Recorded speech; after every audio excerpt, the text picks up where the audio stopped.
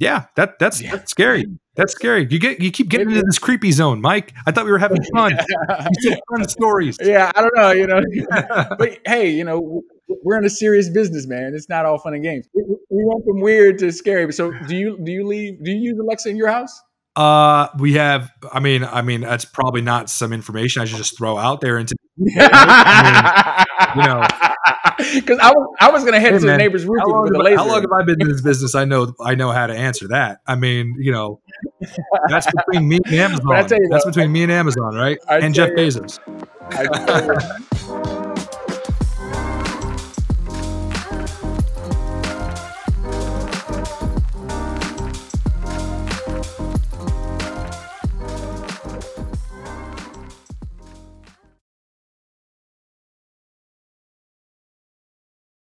And I'm Michael Hill. And Mike, I got to tell you, there's a lot of times we run into issues with cybersecurity risks and organizational priorities, right? What happens when those two? Andrew, what's the craziest thing you ever did in your cybersecurity?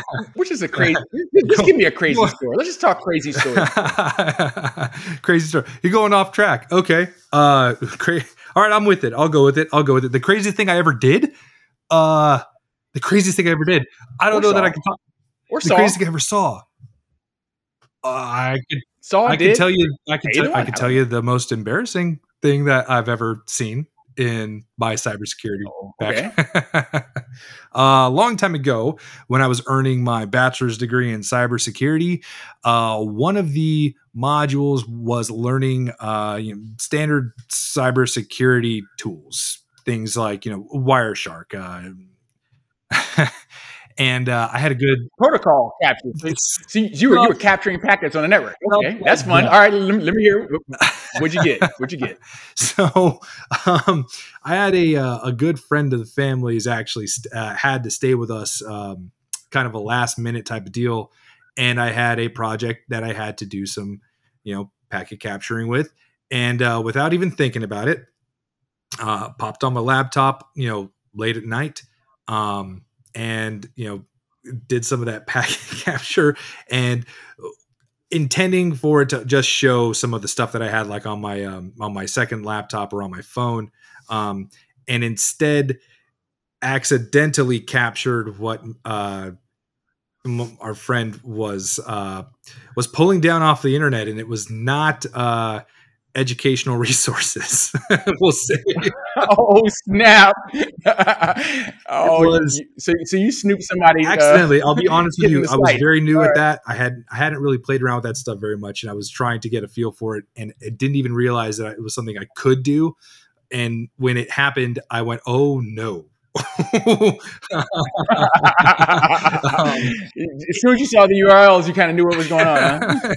I knew it wasn't me. I knew it wasn't the wife. And so, and I had the thing was is I had I knew what the MAC addresses were for our hardware in the house, and that wasn't one of them. So yeah, it was a little awkward. I don't think I've ever brought that up with them. Yeah, that sounds awkward. All right. Well, that's one of the ones. I'll be honest with you. It was a good learning lesson. It was a good lesson learned, honestly, in like, be careful what you look for, right? Because you can definitely might find it. You could definitely overturn some things that are, wish you hadn't. I mean, it's probably one of the reasons why I didn't get into forensics, to be honest with you, because the stuff that you can even when you're not even trying to, the stuff you can pull out is it's some stuff. You can't unsee that stuff. You can't change. Yeah, your frame of a person can't change after stuff like that. So I was okay. So I said okay. So I shared mine. What you have a story? I don't have a story you want to tell. I don't have anything like that. Really? I don't have anything even close to that. No, but I will tell you a really weird thing that happened. It was when I was working with a very sensitive system, so I can't get into any details. But I got this classified phone call from counterintelligence asking us when we were hacked, and to our knowledge, we had never been hacked. And then, he had this information. And then when he realized that we never knew that we were hacked, that was the end of their call. And it was just one of those weird things. We had to go back and start looking at. Right after that, we did a big refresh on the system, but that was a weird call. Back when I worked as a security analyst for a government agency, it's about as deep as specific as I can get into it. I got an email that was an obvious phishing attempt, asking for my username and password. Really my username and my PIN. And I was like, okay, this is obviously phishing, and it was to, the organizational email. So it wasn't something that I was expecting to get from someone external. Even though that does happen. So I went to the security manager, and I was like, hey, is there any chance that we're under like a red team or a network penetration? Excuse me. And I asked her, is there any way that we're in like a red team, or we're undergoing some kind of, network penetration testing? And she goes, I have no idea. So simulating adversarial attacks, right. So I took a look at the email, saw the person's name, and hey, I was like, let me look at the address list in Outlook, to see if like anything pops up. And sure enough, the guy's first name and last name popped up. And I had an email address. I then went ahead and Googled that email address, and it just so happened to tie to a network penetration team, a member's LinkedIn profile. Their email address showed what organization they worked for within this government agency, and I was able to search that on LinkedIn and found out that it was in fact somebody who was trying to, obviously, phish me.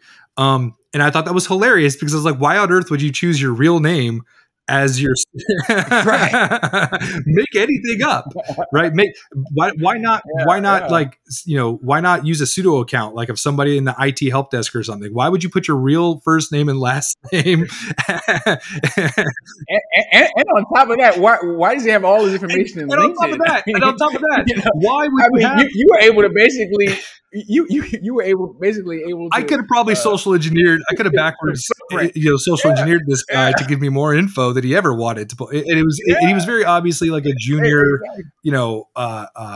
pen tester. But it struck me as funny that I was like, hey man, you got to be careful the way you go. You got to follow some methodology behind your pen testing. You can't just shoot some stuff off out in the blind and not expect someone to be, hey, I'm just going to Google this person's email address and see what I find.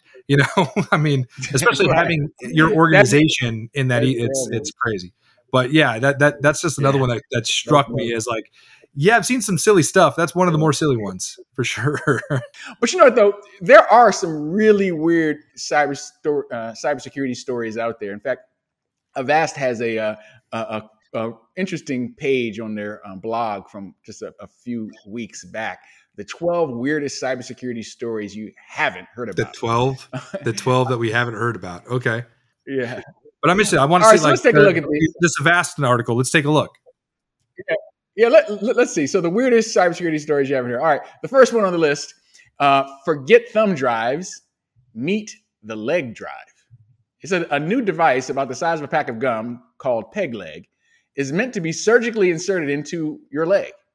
Any Wi-Fi enabled device can access it, and the device can store hundreds of gigabytes of data. This would allow the embedded user to bootleg data into another country. I'm going to have to ask you to leave, sir. You can't make that kind of a pun and get away with it. There's no way. It's terrible, isn't it? You're pulling my leg, Mike. Bootlegging. All right. So we're both dads, so excuse us for our dad jokes. There's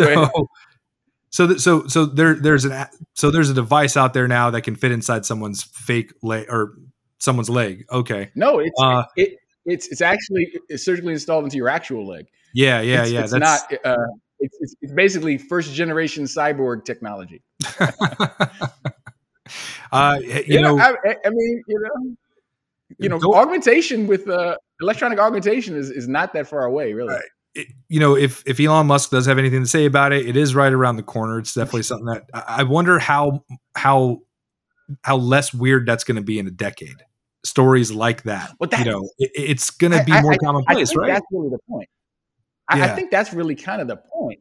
I mean, Google Glass kind of wants people's glasses to be, Mhm. an extension of their body that gives them, detailed metrics on whatever they happen to look at. You look at it and you get, all the data. So the idea of having something like that actually surgically embedded into you, or feeding right into your brain, that's next gen technology that people are already investigating right now. So it's weird right now, but maybe you're right. Maybe it won't Yeah, be as like I weird think in a later. decade for sure. I mean, like we're already cyborged out, right? Like, my grandfather has a pacemaker, right? That's definitely, a very minimal level of of technology, interfacing with Yeah. organic material. But yeah, that's going to be of a greater concern. I do know of a bunch of white papers and stuff out there that kind of specifically talk about the dangers ahead, essentially, right?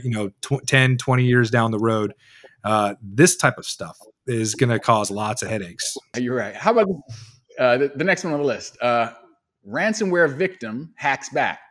So after paying his ransomware attacker 670 euros, Tobias Fromel, I'm probably butchering his name, he sought revenge hacking into the attacker's command and control center, generating decryption keys for all the other victims who'd suffered the same attack. Oh, And he explained to Bleeping Computer that he was able to pull from the attacker's server the hardware IDs for each of the 2,858 victims stored in the server's database, along with each victim's unique decryptor key. wow.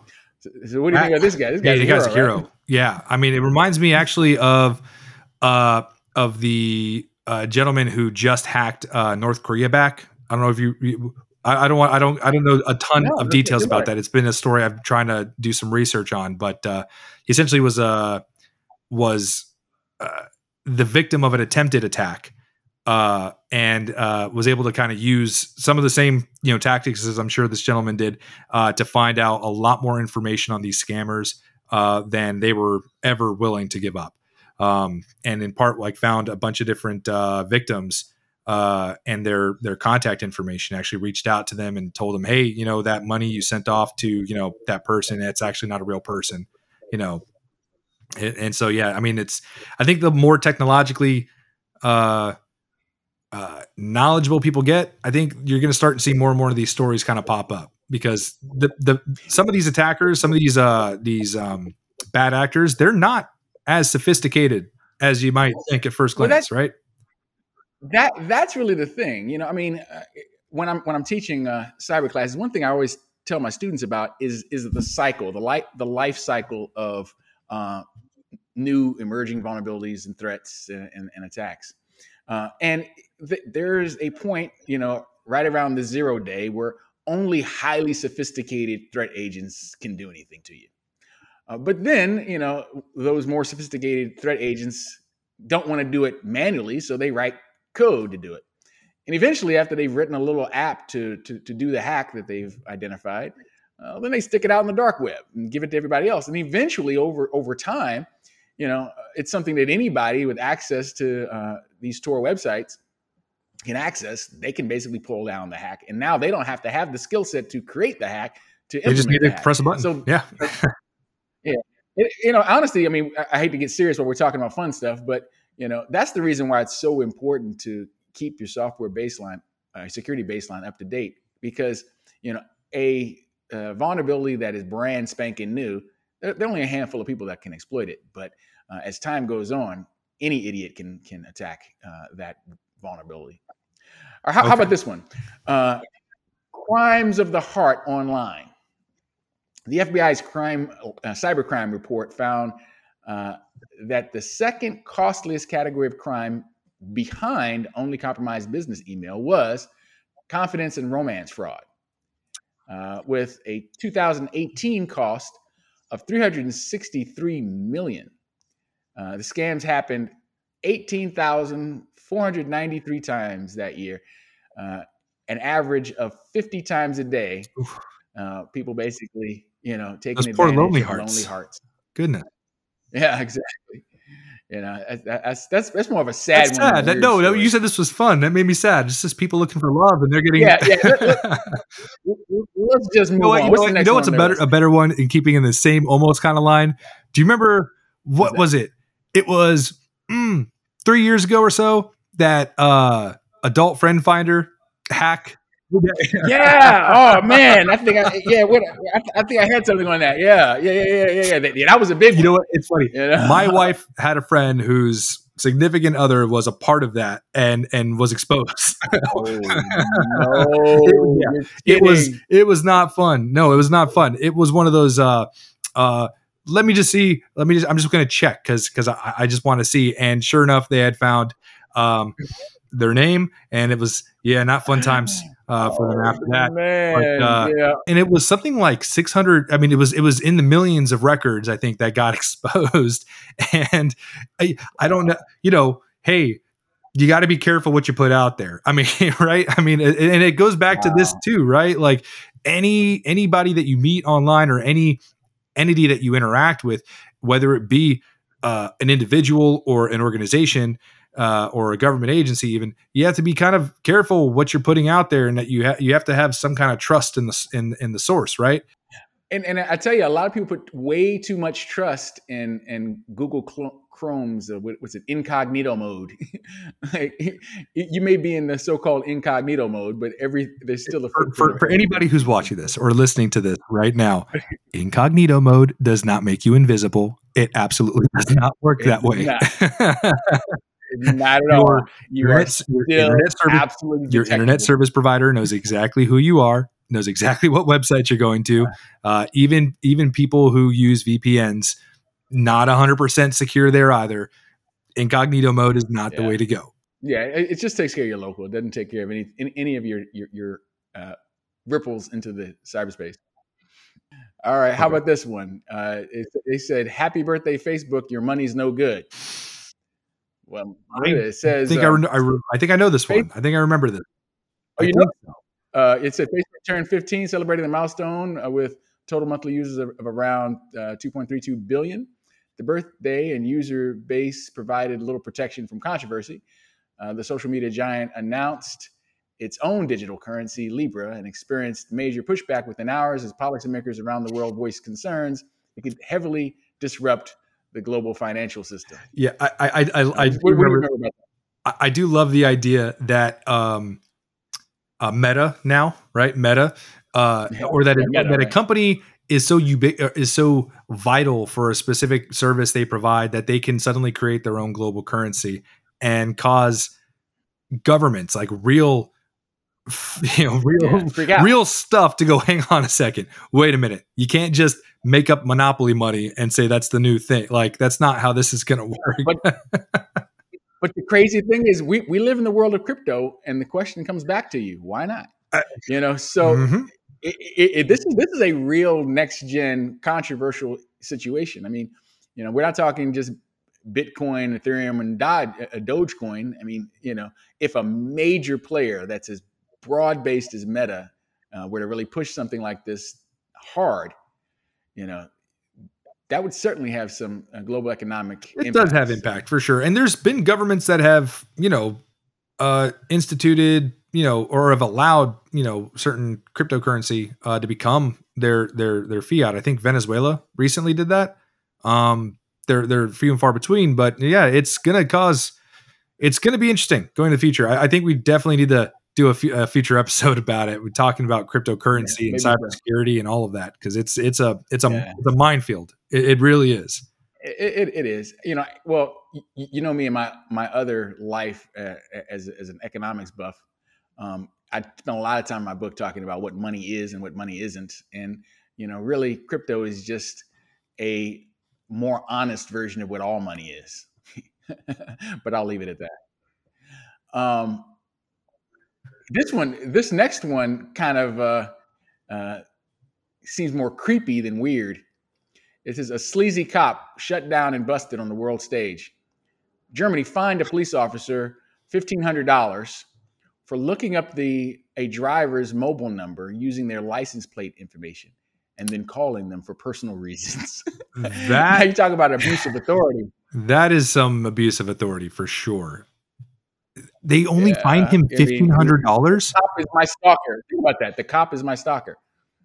Well, Yeah, that's a yeah, only scary thought. $1,500 for that. Only Yeah, $1,500. That's and yeah, that's that's definitely crazy. not. But think That's about it. I mean, the the privacy laws in the EU are crazy. The idea that that's all he was fined is nuts. I mean, the privacy laws in Europe are way, Mhm. way more strict than here. And here you have someone, who has authority, access to the, driver's database, can actually match plates with phone numbers and trying to get a hookup. I mean, that's crazy. Yeah, I mean, and what's more over here that's a lot more prevalent, I think, is you hear about Uber drivers, calling people, Yeah. texting people after their rides, now, and there's people who take Uber rides to their to their home, and now you have people who have your home address, and there's certainly been instances where that's been abused. That's actually something that we talk a lot Yeah. about in cybersecurity, right? When we talk about like privileged users, Yeah. right? That cop is a Absolutely. privileged user.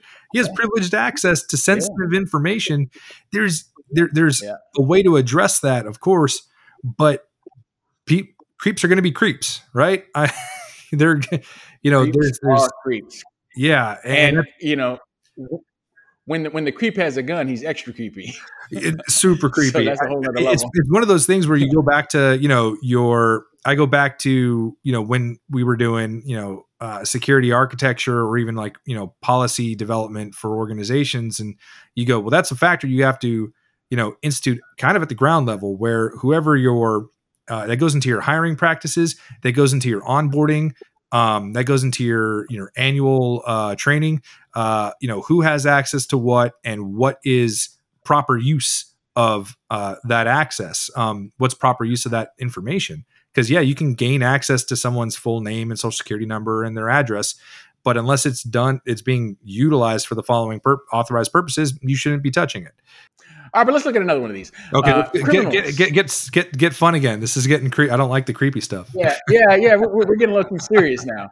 But how about this one? Criminals use AI to impersonate a CEO's voice. A UK-based energy Mhm, firm was mhm. scammed out of $250,000 when criminals targeted the company with an effective vishing campaign. Vishing is a short for voice Vishing, phishing, right? right? Yeah, voice phishing. Yeah. Yeah, voice phishing. So this tactic is for tricking targets over the phone, and the incident marked the first time of an AI-based fraud that netted a high payload, according to the Next Web. But I tell you that's actually not weird, but kind of interesting because last summer, my daughter, she was high school freshman at the time, or sophomore. She had a summer project working with AI to develop a system that would analyze behavior analytics in voice recognition, so as to match voice parameters to mood and emotional states. The point is, there is open source AI technology out there for voice analytics Mhm. and duplication that is very sophisticated. Yeah, deep faking voices, right? That's essentially what it is, right? You can deep fake Yeah, exactly. you deep fake someone on video. There's depending on who does it, it's Yeah, passable or not. actually, But I think they voice fake. They use AI to voice fake Luke Skywalker in the Mandalorian when they de-aged him because really? his current voice is a little bit too gravelly. Oh, did they use? So Oh, they use it that same technology to yeah, make Mark Hamill sound more like he did back in the sound young '80s. again. Interesting. Exactly. So that is actually So kind of scary because it's worth imagine, noting. I mean, just as a private citizen, imagine getting a call, especially as a senior citizen, right? Imagine getting a call from a family member asking for money, um, and that person's voice sounding enough like you know that person's family member. You recognize it, but you recognize the voice. If So you recognize as it, far as you're concerned, yeah, this yeah, is them. yep. You know it's them. And The forget thing just the is, family members. Even if you look at the companies as a whole, you can have like that, like they did with this. Some CEO call somebody and say, "Hey, I want this amount of money sent to this supplier at this address," and they go, "Okay, it sounds right." My yeah, caller ID says it's them. right? Because we know there's ways to spoof, caller ID. So I guess that's what I'm going to do. Yeah, that's scary. That's scary. You keep getting into this creepy zone, Mike. I thought we were having fun. You said fun stories. Yeah, I don't know, but hey, we're in a serious business, man. It's not all fun and games. All right, we'll do one more. Okay. All right. Hacking Alexa and Siri with lasers. University of Michigan researchers demonstrated how to hack smart speakers via lasers, and ultimately climbed to the top of a bell tower at the University of Michigan and successfully controlled Google Home devices on the 4th floor of an office building 230 feet away. That's very interesting. Yeah, that one's scary again. That's more scary stuff. I was going to say it was scary again. I was going to say you're telling me too many scary stories. Yeah, we went from weird to scary. So, do you use Alexa in your house? We have. I mean, that's probably not some information I should just throw out there into. Because I was going to head to the neighbor's roof with a laser. How long have I been in this business? I know how to answer that. I mean, that's between me and Amazon. That's between me and Amazon, right? And Jeff Bezos. Yeah, right. And of course, they're listening 24/7. Otherwise, how would they know when you say, "Hey, Alexa"? Here's the major concern with having devices like that. Just from always on, let alone having them being hacked in these kind of these. I'm just going to say it's kind of cool, honestly, that they were able to do that with a laser. I would assume that there is a intensity of that laser in a certain and probably a specific port or optical piece of hardware in there that gave them some kind of control over it. But the problem is a lot of people put that Echo device or Amazon Alexa in charge of their home security. We talked a little while ago about the Internet of Things, and the more things that you put onto the internet, the more exposure you're going to have. And especially when you take something like that that can be hacked with a laser, and you give it that much control over your smart home, that's definitely something to be concerned with, and something that you need to general consumers should probably be more knowledgeable about, right? Because that's always the struggle in our business. That's actually the reason why I switched over from implementation of programming and designing and engineering stuff to being in cybersecurity, because as an industry, what we can do has outpaced what we should do so much faster. There's so many different things that we're doing now that it's like, wow, we can do this. Let's do it. Oh, we can do that. Let's do that. And we don't need to do this anymore. We can just do that. And instead of thinking about, okay, what's the risk side of that? What's the back end of that? What are we exposing as we put more and more and more things out there? This is just a perfect case. You sound like Ian Malcolm now. Put something. They were so obsessed with the idea that they could that they never stopped to think whether or not they should.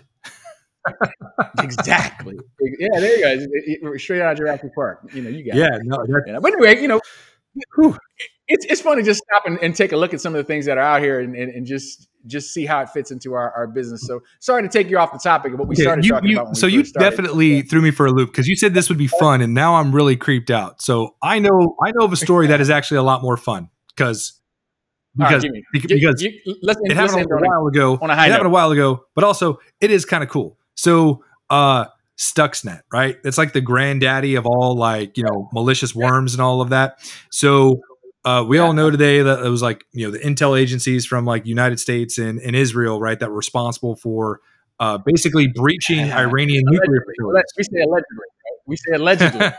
Allegedly, right? The leading theory is, but essentially the Iranian nuclear facilities were breached, right? So aside from the actual virus that was installed onto the systems of these nuclear facilities that made the centrifuges go faster, I believe, than they should have, and over time they wore out, which caused physical damage. They got a lot of sensitive information, but here's the best part. This is one of my favorite things that they did. They also put in some protocols that played AC/DC's Thunderstruck over the PA system of the nuclear facility at random intervals. They did it over they did it over the PA system, and then they would set it on as each individual workstation got infected by the worm.